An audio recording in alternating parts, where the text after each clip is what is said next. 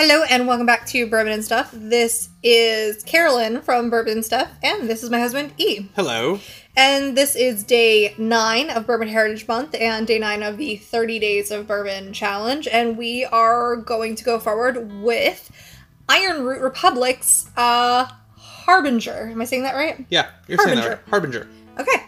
And do you want to tell us a little bit about that? Yes.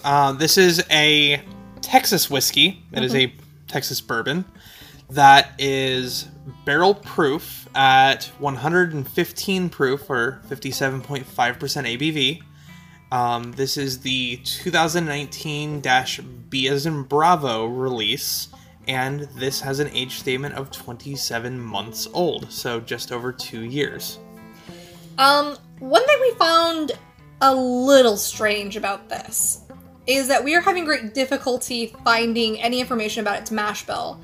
And the only things we can find about its mash bill is that it is roughly 95% corn.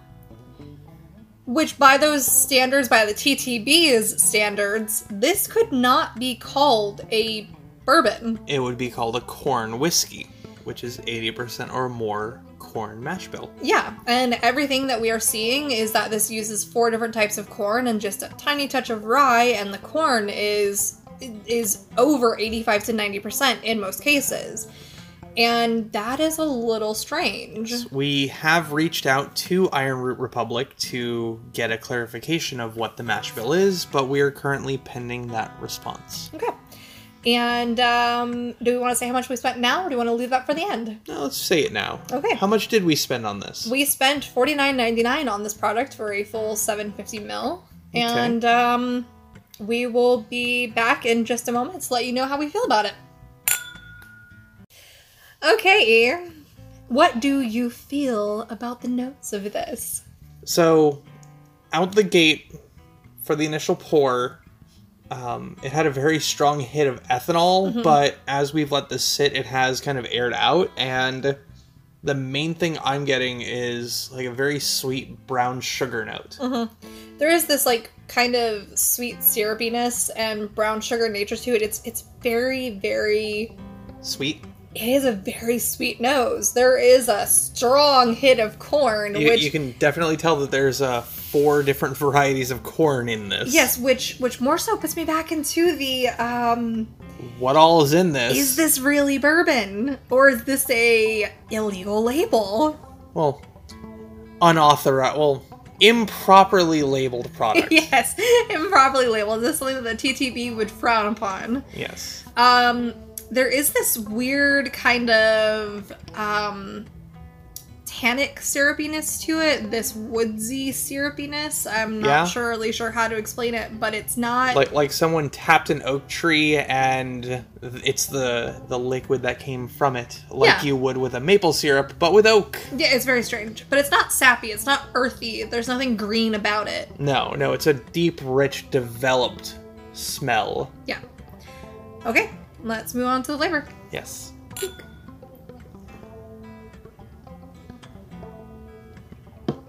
Oh.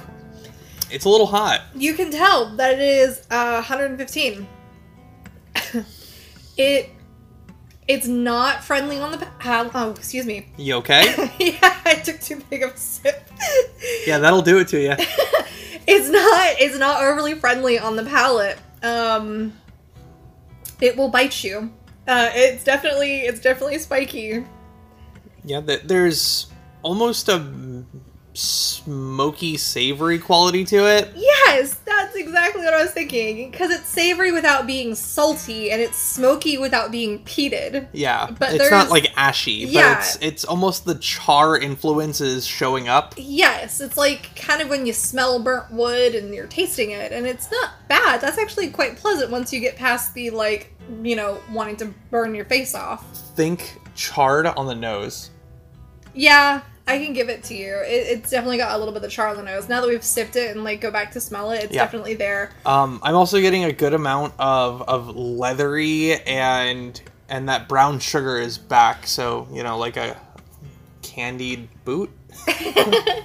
And for me, I'm getting this kind of like, almost dry oatmeal or graininess hit to it.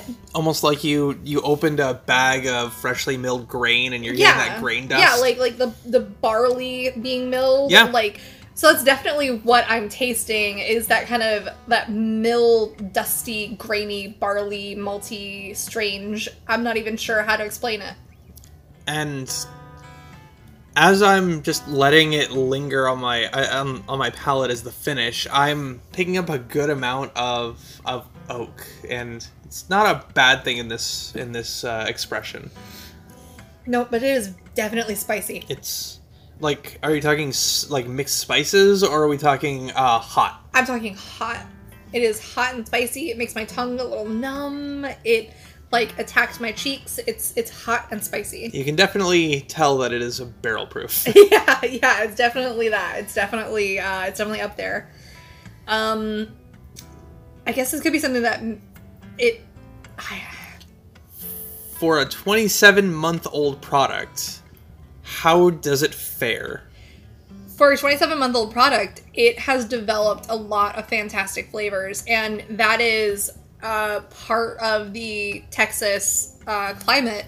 Texas and Florida, we are really lucky with our climates when it comes to bourbon making, and those iconic Texas flavors that we've had in other well-aged products are definitely coming out here. Yeah, I will say that the southern states and their ability to age the way that they do definitely adds a very unique flavor profile for things that are 2 to 4 years old. That it's a very unique barrel influence and bringing out a lot of those brown sugar notes and the leather and the tobacco. They come out really well.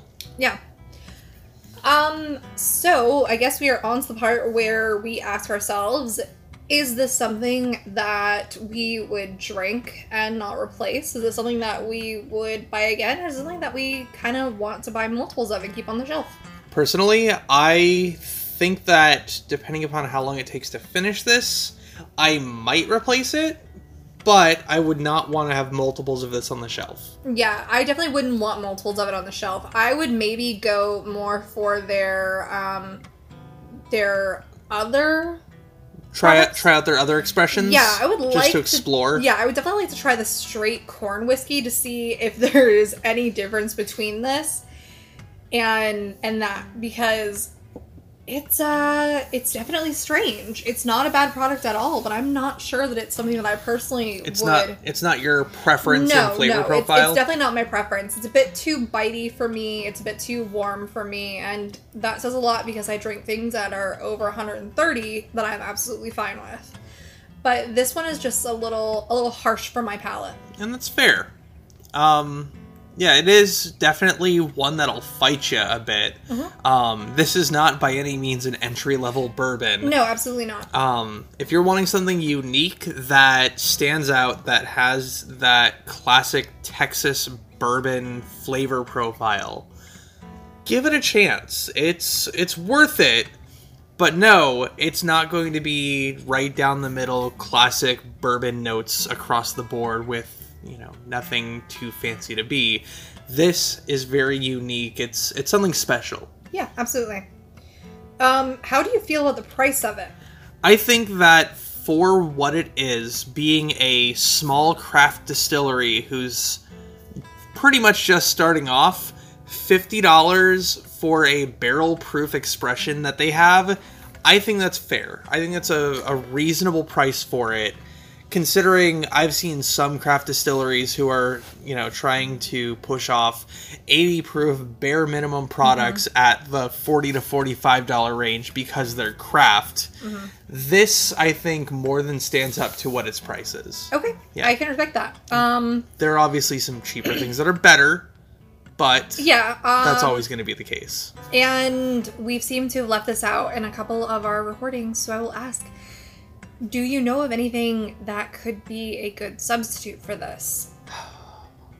There's possibly some Balcones releases that would be close to, but a little bit better, actually.